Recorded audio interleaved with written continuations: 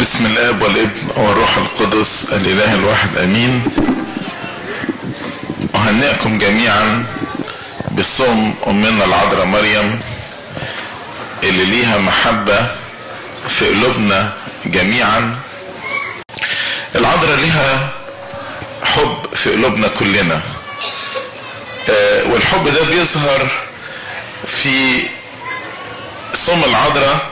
بعض الناس بتصوموا لمدة 3 أسابيع، انا اعرف ناس كتيرة بيصوموه من اول اغسطس. مجموعة تانية تصوم العذراء من غير ما تاكل اي حاجة مطبوخة، يقولوا بالمية والملح، يعني ما عملوش اي حاجة مطبوخة فيه. ناس يصوموا العذراء لغاية غروب الشمس، يقولوا يصوموا لغاية النجمة. ناس يصوموا من غير الزيت. ايضا كتير من غير المسيحيين يحبوا العذراء، وكتير منهم ايضا بيشاركوا في صوم العذراء، لان العذراء ليها مكان في قلوبنا جميعا. والعذراء محبتها لما بنعمل نهضة للعذراء ونعمل تمجيد للعذراء نلاقي كل الناس جاية وفرحانة، لان العذراء كممثلة للبشرية فائت عن الشاروبيم والسرافيم، وبقت اعلى من كل الطغمات السمائية. محدش فعلا وصل لمجد العذراء. زي ما نقول في ألحان الكنيسة: نساء كثيرات نلنا كرامات، تعاليت أنت أكثر من جميعهن. ناس كتيرة وسيدات كتيرة أخذوا كرامة، لكن العذراء تعالت أكثر من جميعهن، لأن من استحق أن ينال لقب والدة الإله، من استحق أن يحمل في أحشائه والدة الله الكلمة لمدة 9 أشهر. علشان كده العذراء فعلا أم لينا كلنا، احنا كلنا بنحبها وكلنا بنقصدها وقت ما بنكون محتاجينها، وأيضا بنفرح بيها. حتى احنا دايما محتاجين طبعا العذراء، لكن مش بس وقت الاحتياج، لكن دايما بنمجدها في صلواتنا. فمثلا القطعة الثالثة من الأجبية مخصصة للعذراء، غير قطع السلام لك وقطع نعظمك يا أم النور في صلوات الأجبية، غير الزوكسولوجيات بتاعت العذراء، غير الثيوتوكيات اللي كل يوم بنقولها للعذراء. العذراء كانت إنسانة عظيمة.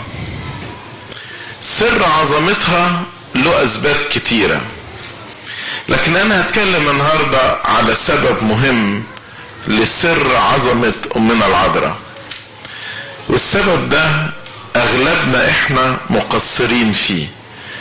علشان كده أنا عايز أركز على النقطة دي علشان إحنا نتعلم من العذراء، لأن زي ما قلت لكم أغلبنا مقصر في النقطة دي. العذراء لما زارت اليصابات واليصابات مدحتها، فالعذراء ابتدت تقول: تعظم نفس الرب وتبتهج روحي بالله مخلصي. تسبيحة العذراء المشهورة اللي يمكن كلكم حافظينها. لما تيجي تقارن تسبيحة العذراء دي بصلاة حنة أم صموئيل التي ذكرت في سفر صموئيل الأول الإصحاح الأولاني، تلاقي فيه تطابق كثير ما بين صلاة حنة أم صموئيل وصلاة العذراء. ده معناه إيه؟ ده معناه إن العذراء كانت حافظة صلاة حنة أم صموئيل، ولما فتحت فمها وابتدت تصلي، صلت بصلوات التي حفظتها من الكتاب المقدس ومن الشريعة. زمان ما كانش الناس عندها كتب مقدسة في بيوتها، لأن ما كانش في مطابع. كان الكتب المقدسة بتبقى مخطوطات، يعني واحد يعمل مخطوط يكتبه.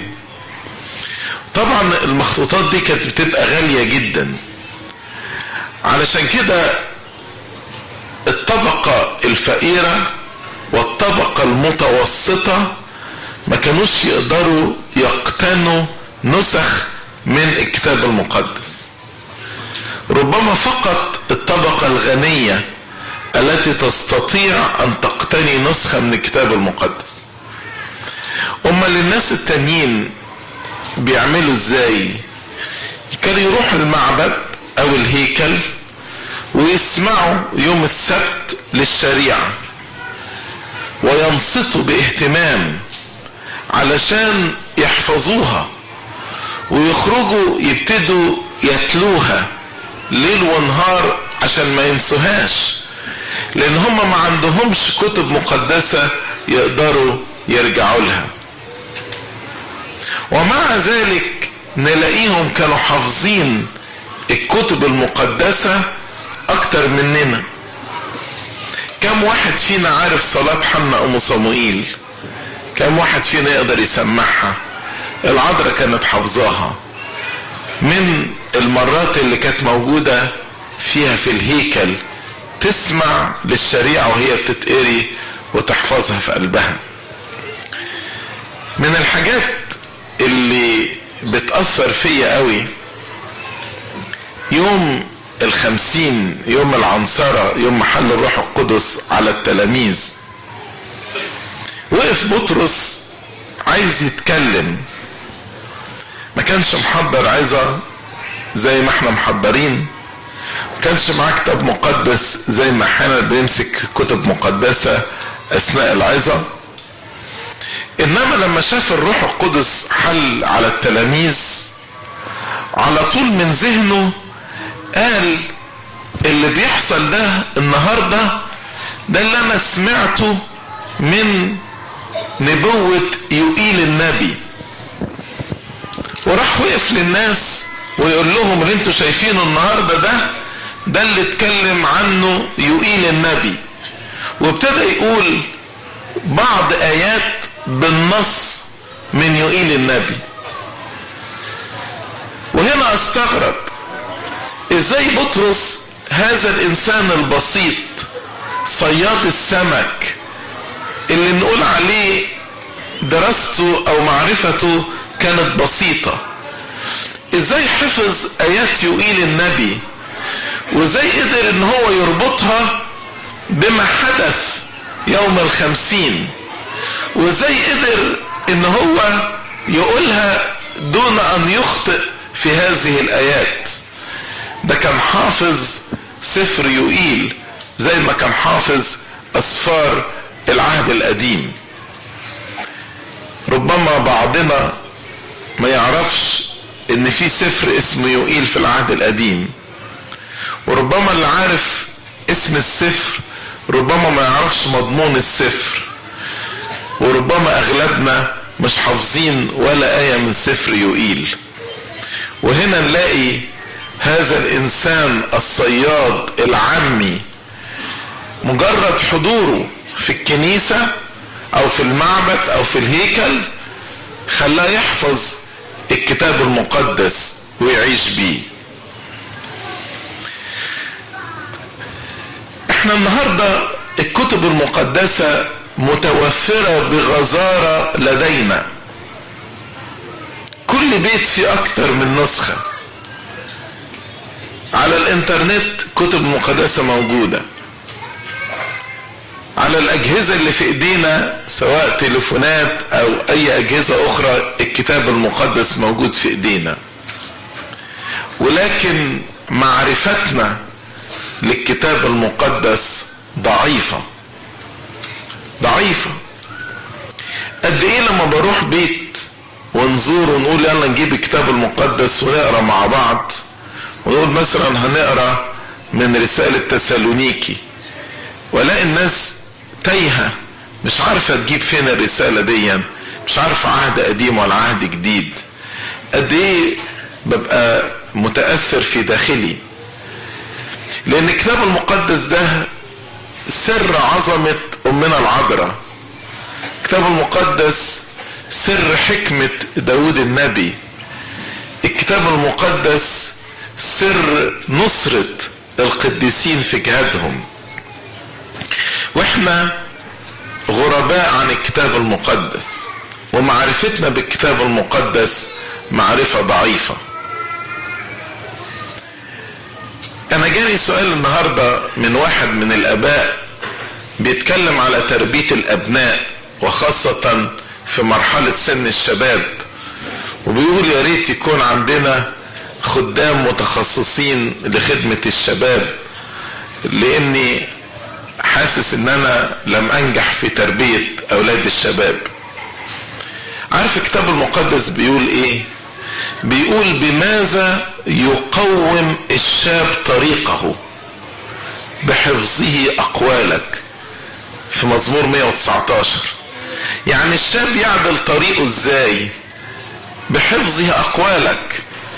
لو كل واحد ابتدينا نحفظ كلمة ربنا ونطبقها في حياتنا ديا هتخلينا نسلك في الطريق المستقيم. انتوا سمعتوا محاضرات كتيرة عن الكتاب المقدس واهمية الكتاب المقدس، لكن انا النهاردة عايز اكلمكم عن خطوات عملية. يعني هحاول اشوف ايه الاعذار اللي اغلب الناس بتقولها، واحاول اديلكم حلول عملية النهاردة، علشان عايز نخرج النهاردة كل واحد فينا يبتدي علاقة جديدة مع ربنا ومع الكتاب المقدس، لان الكتاب المقدس ده هو سر نجاحنا وسر عظمة امنا العذراء. فانا هحاول اديكم حلول عملية لاغلب الاعذار اللي احنا بنشتكي منها. اول حاجة، اغلبنا ما يعرفش اسفار كتيرة في الكتاب المقدس. فانا اول نصيحة عايزكم تعرفوها، عايزكم او تعملوها، عايزكم تعرفوا الكتاب المقدس معرفة عامة كده. يعني ايه معرفة عامة؟ هقول لك اقصد ايه. النهاردة الكتب المقدسة متسجلة على شرايط وسيديهات، اكشلي من سفر التكوين لسفر الرؤيا الكتاب المقدس متسجل على 80 ساعة. 80 ساعة من التكوين للرؤيا.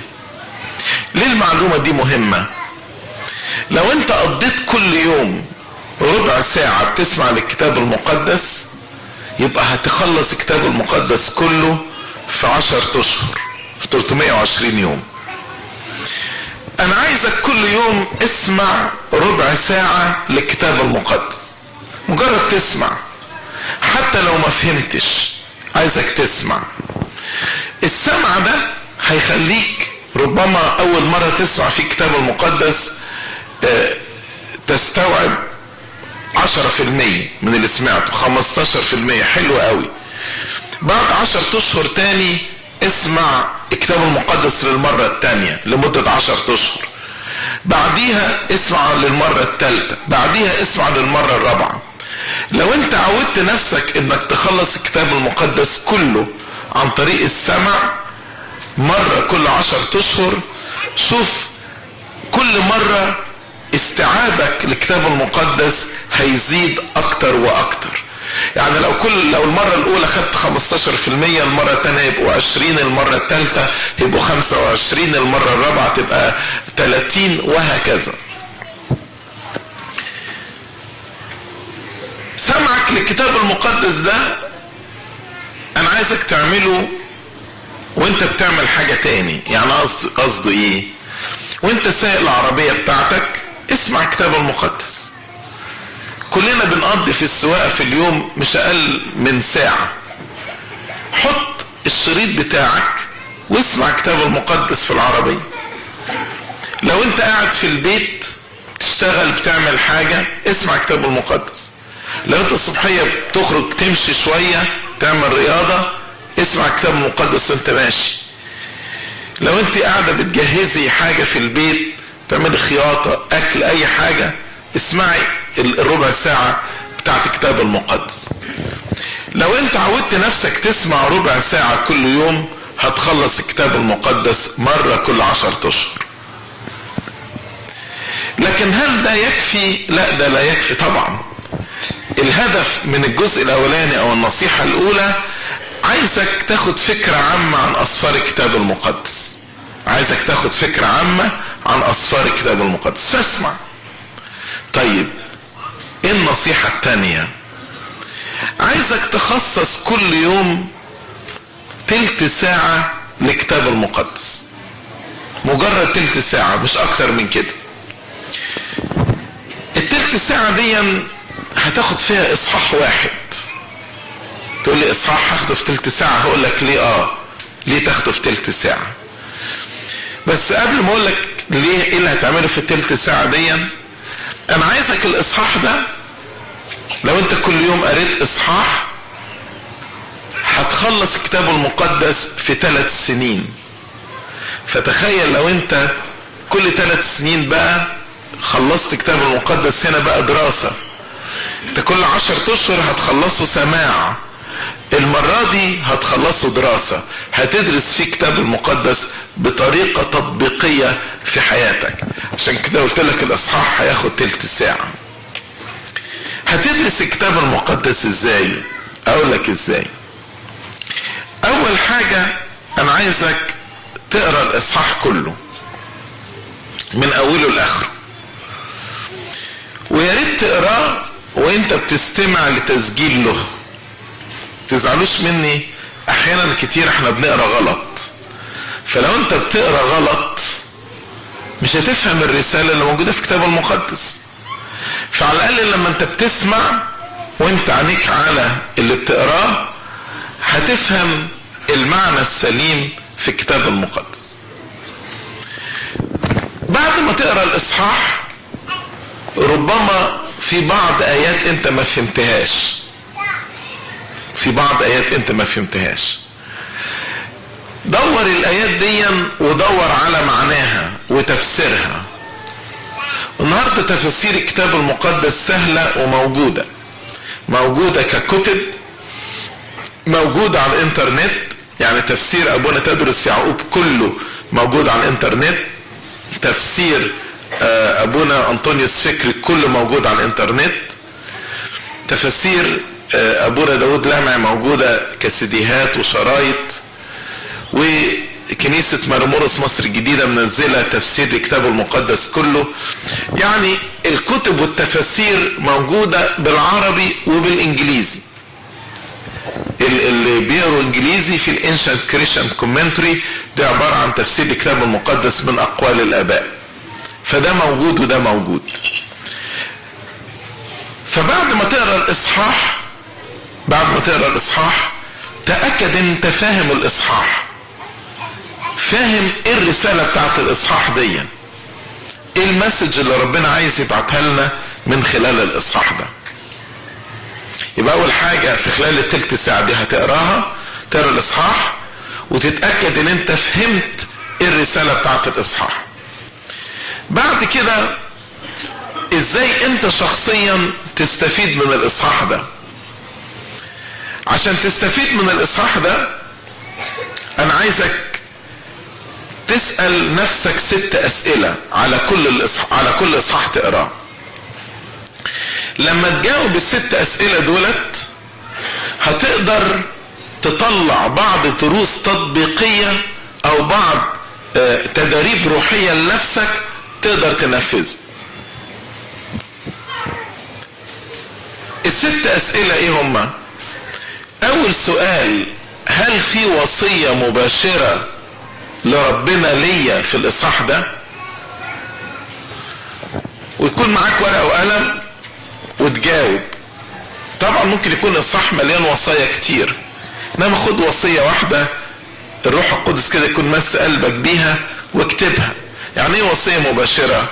يعني زي مثلا احبوا اعداءكم، فاكتب الوصية دي.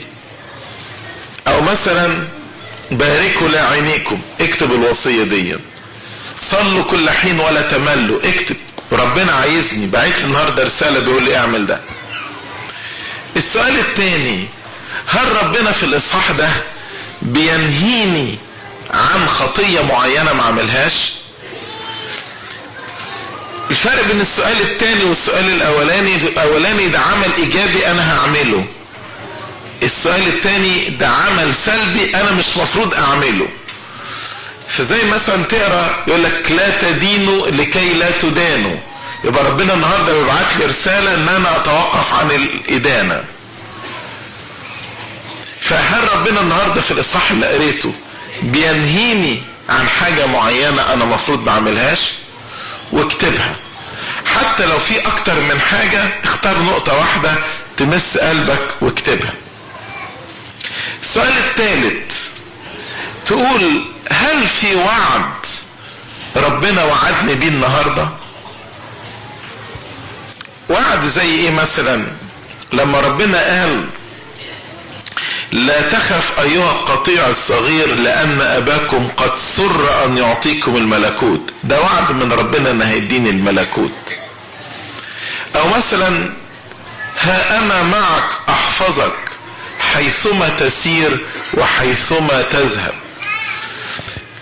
ايه اهمية ان انا اكتب الوعد ده؟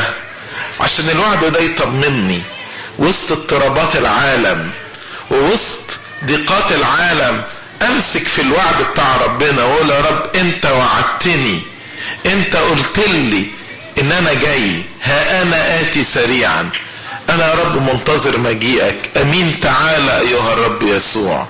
انت وعدتني وقلت ها انا معكم كل الايام والى انقضاء الدهر، ما تسيبنيش يا رب، امسك ايدي وقدني، انت وعدتني.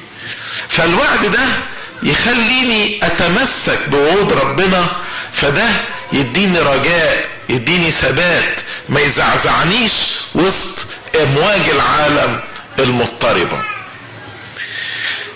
السؤال الرابع اللي تسأله لنفسك، هل في ميزة في الاصحاح ده؟ ميزة ربنا اعلنها لي وكشفها لي في الاصحاح ده؟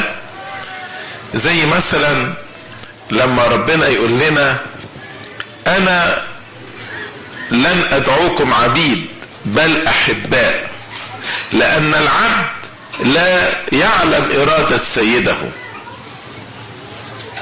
فلما ربنا يقول لي انا لا اعود اسميكم عبيد بل احباء لان العبد لا يعلم ارادة سيده، ابقى فرحان بالميزة دي واقف اسبح ربنا واقول له يا رب انا ما استاهلش ان انا اكون حبيبك، انا ما استاهلش ان انا اكون صديقك، ده انا يا رب انا خاطي، ده انا تراب ورماد، ده انا يا رب دنست اسمك بخطيتي وعصيت وصيتك باثمي وبعدت عنك بارادتي.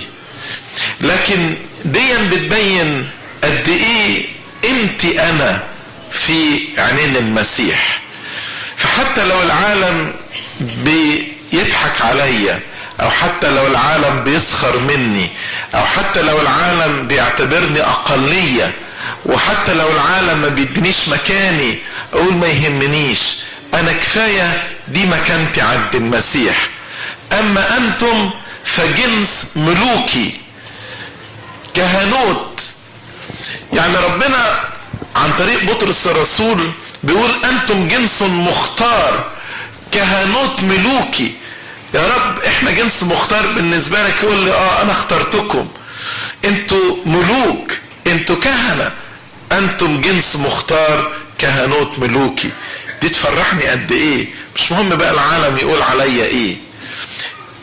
الميزات بتاعتي اللي موجودة في الكتاب المقدس واعرف انا مين في المسيح، دي حاجة تديني ثقة مش في نفسي ولكن ثقة في الله اللي ساكن فيا. الناس اللي هي بتعاني من صغر النفس وبتعاني من الدونية والشعور بالنقص، اكشلي لما يعرفوا قيمتهم ايه في عينين المسيح، دي حاجة ترجع لهم ثقتهم بنفسهم وما يشعروش بالدونية. يقول انا ما انا ولكني استطيع كل شيء في المسيح يسوع الذي يقويني. انا عارف ان انا لا شيء، انا تراب ورماد، ولكن في المسيح انا كل شيء. السؤال الرابع اللي تسأل نفسك وتقول يا ترى في الاصحاح ده، او السؤال الخامس تقول يا ترى ايه الصفات بتاعت ربنا اللي اعلنت لي في الاصحاح ده؟ مثلا ربنا يعلن لي في الاصحاح ده انه صالح، انه خير، انه طويل الاناه، الى الابد رحمته. طبعا كل ما بعرف صفات ربنا دي بتديني طمأنينة. لما اعرف ان ربنا انه طويل الاناه وصالح وخير والى الابد رحمته، لو جه الشيطان يشككني في ربنا اقول له لا، انا اعرف انك اله صالح رحوم طويل الاناه كثير الرحمه بطيء الغضب نادم على الشر. لما اعرف ان ربنا عادل ويقول لي كده الكتاب ام تستهين بطول اناة الله وغنى لطفه غير عالم انما طول اناته انما يقتاتك الى التوبه. فلما اعرف ان ربنا عادل ده ما يخلينيش استهتر واستغل او استهين بطول اناة ربنا وبغنى لطفه.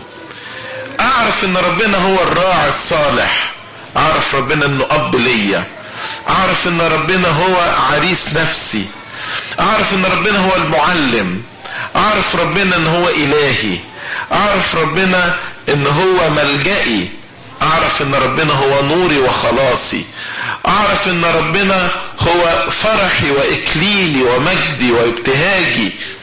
كل الاسماء بتاعت ربنا دي لما اعرفها وصفات ربنا لما اعرفها تغذي وتنمي علاقتي بربنا. ويجي السؤال السادس والاخير، هل في شخصية في الصحاح اللي انا قريته النهاردة اقدر اتعلم منها؟ شخصية زي داود، شخصية زي ابراهيم، شخصية زي امنا سارة، شخصية زي رعوث، شخصية زي العذراء مريم، شخصية زي بولس الرسول، واشوف ايه الدرس اللي ممكن اتعلمه من الاصحاح اللي انا قريته. اكيد في كل اصحاح هتلاقي على الاقل سؤال واحد، يعني لو ما لقيتش 6 اسئلة هتلاقي سؤال او 2 او 3 او 4 من ال6 اسئلة اللي انا سألتهم دولت موجودين في الاصحاح ده. بالطريقة دي ان انت بتطلع لنفسك من الاصحاح دي دروس تطبيقية، تدريب روحية تقدر تمارسها، ويبقى بعد كده الاصحاح ده مش مجرد حاجة بتقراه، لكن دي فايدة روحية ليك. يبقى اول حاجة هتقرا الاصحاح، انا بتكلم على التلت ساعة دي، هتقرا الاصحاح، بعد ما تقرا الاصحاح هتفهم الايات الصعبة فيه وتكون فهمت الاصحاح كله. ده هياخد منك حوالي 10 دقايق لما تقرا الاصحاح وتدور على الايات الصعبة وتفهمها، مش هاخد اكتر من كده. بعد كده اسأل نفسك ال6 اسئلة دولت وجاوب عليهم كتابة في نوتك الروحية او الكشكول الروحي بتاعك، وجاوب على 6 اسئلة. لما تجاوبهم مش هياخدوا منك برضو 3-4 دقايق، لان هتروح مجاوب الاسئلة دي على طول. وبعد كده تختم القعدة دي بتأمل او صلاة كتابية، وتكتب تأملك او صلاتك اللي يحول الكتاب المقدس اللي انت بتقراه ده الى صلاة، الى تأمل، وقول له يا رب انا بشكرك على الوعد اللي اديتهوني النهارده، وبشكرك يا رب على الميزة اللي انت علمتها لي النهارده. انت بتطلب مني ان انا اعمل ده وده، وبتنهيني عن ده وده، وعلمتني على اسم جديد ليك النهارده، فرحان يا رب باسمك ده، وعلمتني يا رب على الشخصية الحلوة دي اللي انا بتعلم منها النهاردة الدرس ده. فتكتب تأملك او صلاتك في الكشكول بتاعك، وخد آية واحدة واحفظها لهذا اليوم. يبقى بالطريقة دي هتبتدي القعدة انك هتقرا الاصحاح ده. مش مفروض قراية الاصحاح بتاخد اكتر من 3-4 دقايق. بعد ما تقرا الاصحاح هتشوف الايات الصعبة اللي فيه، هتحاول تفهمها. بعد كده هتجاوب ال6 اسئلة. بعد كده هتكتب تأمل او صلاة، وتختار آية واحدة تحفظها وتكون دي موضوع تأملك طول اليوم. لو انت حفظت الآية دي كل يوم حفظت آية، في سنة تحفظ 365 آية. شوف بقى سنة ورا سنة تلاقي الكتاب المقدس ده موجود في ذهنك وانت عايش. يبقى انا قلت لكم على حاجتين لغاية دلوقتي، وحاجتين كلنا ممكن نعملهم. تلت ساعة مش كتير، ياما بنضيع وقت قصاد التلفزيون والاخبار واخبار مصر، وياما بنضيع وقت على المسلسلات بتاعة التلفزيون، وياما بنضيع وقت على التليفونات، ياما بنضيع وقت على الانترنت، ياما بنضيع وقت في الايميلات، ياما بنضيع وقت في الكلام والحكاوي. تلت ساعة مش كتير انك تديها ربنا، بس شوف تلت ساعة دي هتغير حياتك ازاي. هتغير حياتك تغيير كامل، لان في كلمة ربنا قادرة على تغيير النفس. فيبقى احنا اتفقنا هنسمع كل يوم ربع ساعة، دي هنسمعها واحنا سايقين واحنا بنعمل اي عمل تاني، ده هيخلينا نخلص الكتاب المقدس مرة كل 10 اشهر. بعد كده تلت ساعة هدرس فيه الكتاب المقدس اصحاح واحد كل يوم، ده هيخلينا نخلص الكتاب المقدس مرة كل 3 سنين. وفي اخر اليوم قبل ما انت تنام راجع نفسك وشوف هل نفذت الوصية اللي ربنا قالها لك النهاردة؟ هل النهي اللي ربنا نهاك عنه انت فعلا ابتعدت عنه في هذا اليوم ولا لا؟ وانت بتصلي قبل ما تنام بالليل اشكر ربنا وراجع نفسك كده. ان كنت حفظت التدريب اللي انت خدته من الكتاب المقدس اشكر ربنا عليه، وان ما كنتش حفظت التدريب ده من الكتاب المقدس قدم اعتراف لله عن تقصيرك. قول يا رب انا اسف ان انا قصرت النهاردة، ولكن ساعدني ان بكرة يكون يوم احسن من النهاردة. يبقى دي تاني نصيحة قلتها لكم، انك انت بتقضي كل يوم تلت ساعة هتخلص الكتاب المقدس في خلال 3 سنين. النصيحة الثالثة اللي انا عايز اديها لك، هتقولي طيب انا قريت الكتاب المقدس وخلصته في 3 سنين، طب لما هقراه تاني هستفيد بيه ازاي؟ يعني ما انا خلاص انا درسته وافهمته وجاوبت ال6 اسئلة، كل مرة لما اعيد قراية الكتاب المقدس استفيد منه ازاي؟ اقول لك كل مرة لما تبتدي تقرا الكتاب المقدس خلي عندك هدف من القراءة دي. اقصد ايه؟ اقصد لو واحد مثلا عنده مشكلة مع الغضب، فيجي يقول انا هقرا الكتاب المقدس المرة دي وانا بركز على موضوع الغضب، فكل كلمة في الكتاب المقدس بتتكلم على الغضب، كل قصة في الكتاب المقدس بتتكلم على الغضب، انا هخرج منها درس بالنسبة لي النهاردة واشوف ازاي استفيد منه.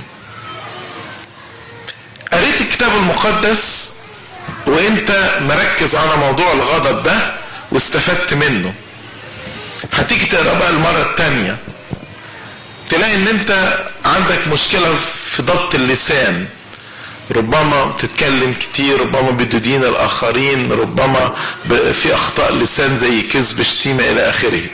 فتقول انا المرة دي هقرا الكتاب المقدس وانا مركز على موضوع اخطاء اللسان، اشوف الكتاب المقدس بيقول لي ايه على اخطاء اللسان. قريت الكتاب المقدس وخلصته، المرة اللي بعديه تقول انا هقرا الكتاب المقدس انا حاسس ان محبتي ضعيفة، فانا المرة دي هركز على موضوع المحبة في الكتاب المقدس، محبتي لله ومحبتي للآخر ومحبتي للعدو ومحبتي لنفسي ومحبتي لأسرتي، واشوف الكتاب المقدس بيقول لي ايه. بالطريقة دي انت كل مرة بتقرأ الكتاب المقدس انت بتقراه بهدف جديد، بفكر جديد، علشان تطلع منه. عارف زي ما قال لك يشبه ملكوت السماوات رجل كاتب متعلم يخرج من كنزه جددا وعتقاء. ده معناه ان كل مرة تقرأ كتاب المقدس بتطلع من كنز الكتاب المقدس دروس جديدة تساعدك في حياتك الروحية. لما لما بالطريقة دي، لما الكتاب المقدس نتشبع بالكتاب المقدس، فكرك مشغول بالكتاب المقدس، قلبك مشغول بالكتاب المقدس، تفتكر لما تقف تصلي وتفتح شفتيك وتكلم ربنا هتكلمه بايه؟ هتكلمه بآيات من الكتاب المقدس. وده اللي حصل مع العذراء. العذراء كانت كلمات الشريعة في قلبها، متفكرة بها في قلبها، فلما فتحت فمها علشان تبارك ربنا باركته بآيات من الكتاب المقدس. وهنا عايز اقرا لكم بعض ايات من سفر يشوع الاصحاح الاولاني. يشوع استلم خدمة بني اسرائيل بعد موسى النبي، ويشوع ده كان الصبي بتاع موسى، الخادم بتاعه. فتخيل انه جاي بعد موسى هذا النبي العظيم، كليم الله اللي ربنا قال عنه ان كان يوجد نبي بينكم انا بكلمه في الرؤية او في الحلم، اما موسى عبدي فاكلمه فما لفم. موسى اللي ربنا قعدوا معاه فوق الجبل 40 يوم ونزل، وجهه كان منير جدا لدرجة الناس ما كانتش قادرة تنظر الى وجهه، وكان موسى بيحط حجاب لان الناس مش قادرة تنظر الى وجهه او برقع على وجهه. موسى ده لما جه يشوع بعديه كان مضطرب، كان حاسس كده انه مش هيقدر يملى مكان موسى. فربنا من محبته ظهر ليشوع وابتدى يشجعه واداله نصيحة عشان ينجح في حياته. النصيحة اللي اداها له نقراها في يشوع الاصحاح الاولاني عدد 5. قال له: لا يقف انسان في وجهك كل ايام حياتك، كما كنت مع موسى اكون معك، لا اهملك ولا اتركك. تشدد وتشجع، لانك انت تقسم لهذا الشعب الارض التي حلفت لابائهم ان اعطيهم، انما كن متشددا. كل ده كلام تعزية ربنا بيشجع بيه يشوع. اسمعوا بقى من الايه اللي جايه. قال له: وتشجع جدا لكي تتحفظ للعمل حسب كل الشريعة التي امرك بها موسى عبدي. قال له: بص، عايز تنجح في قيادتك لبني اسرائيل، خلي بالك، احفظ وتحفظ انك تمشي حسب الشريعة اللي قالها لك موسى. لا تمل عنها يمينا ولا شمالا لكي تفلح حيثما تذهب. ما تملش عنها يمين ولا شمال عشان تنجح في كل خطوة تعملها في حياتك. لا يبرح سفر هذه الشريعة من فمك، بل تلهك فيه نهارا وليلا لكي تتحفظ للعمل حسب كل ما هو مكتوب فيه. قال له: ما تخليش كلمة ربنا تغادر فمك، الهك فيها نهار وليل لكي تتحفظ للعمل حسب كل ما هو مكتوب فيه، لأنك حينئذ تصلح طريقك وحينئذ تفلح.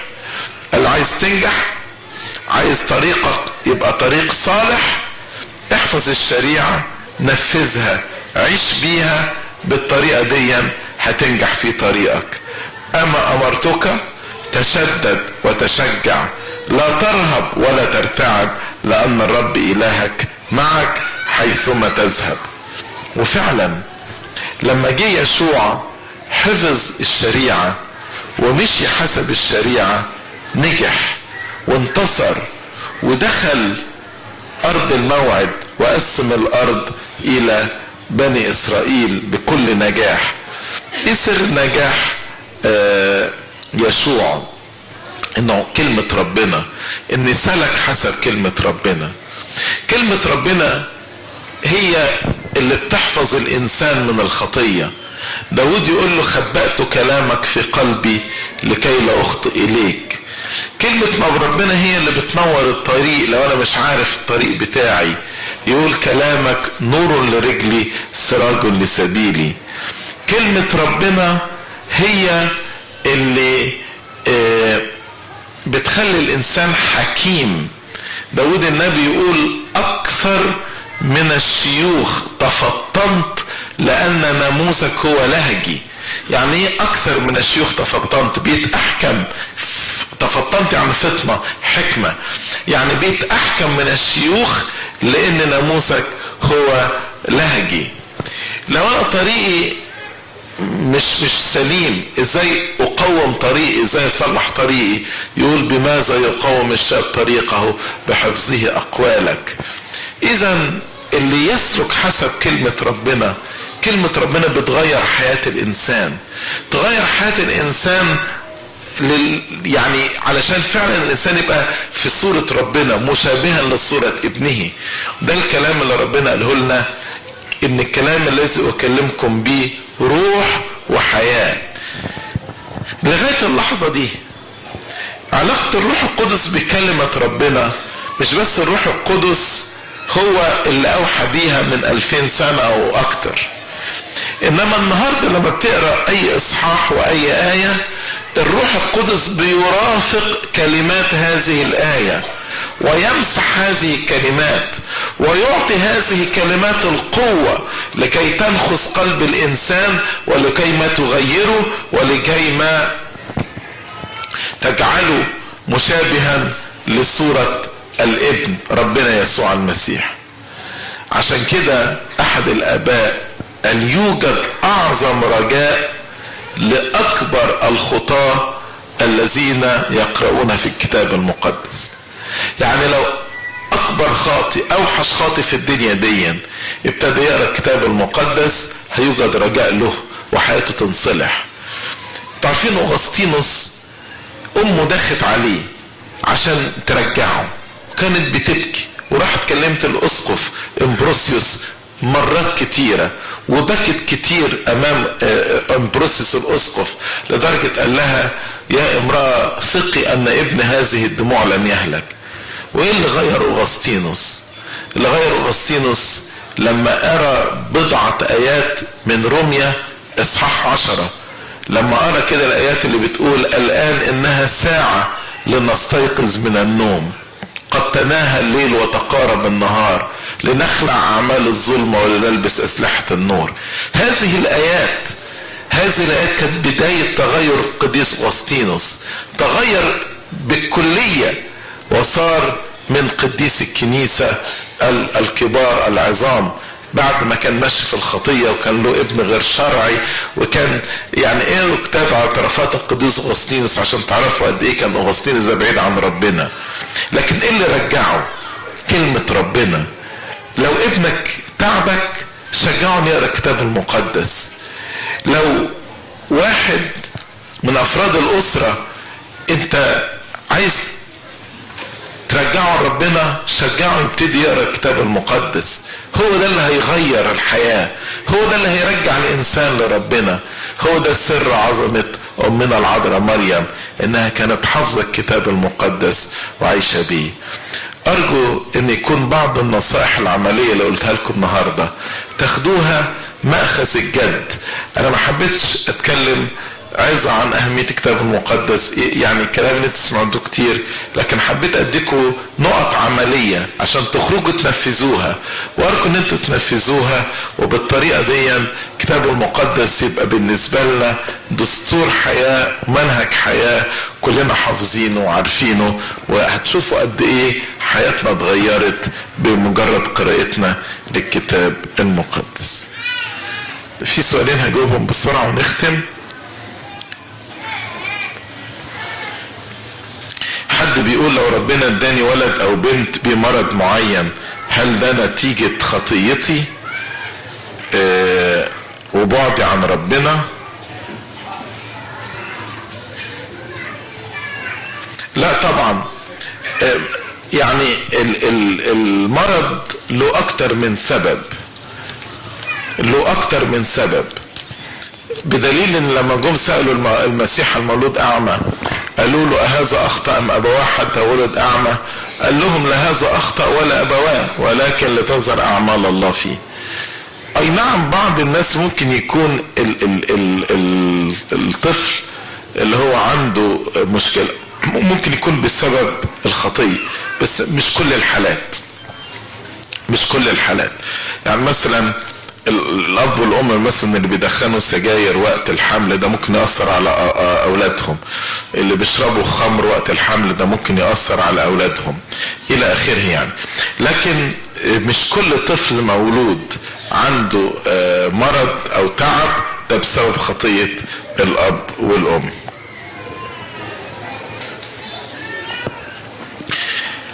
حد بيقول please come and give lectures for the youth as the oldest sibling. How can I help my younger brother to care more about the Bible? How can I help my parents when they have conflicts? Pray for me. He's asking two questions. He said his age is 18 years old, so he's asking about if his parents have conflict, how to help them. Pray for them and ask Abuna to intervene. Ask Abuna to intervene. You can pray for them and you can ask Abuna to intervene between your parents. As for your younger brother, try to study the Bible with him. If you understood my lecture, tell him that let us do the Bible study together. So the 20 minutes that I said you should spend it every day, try to encourage him to do it with you. And when you do it together, actually, both of you will benefit more.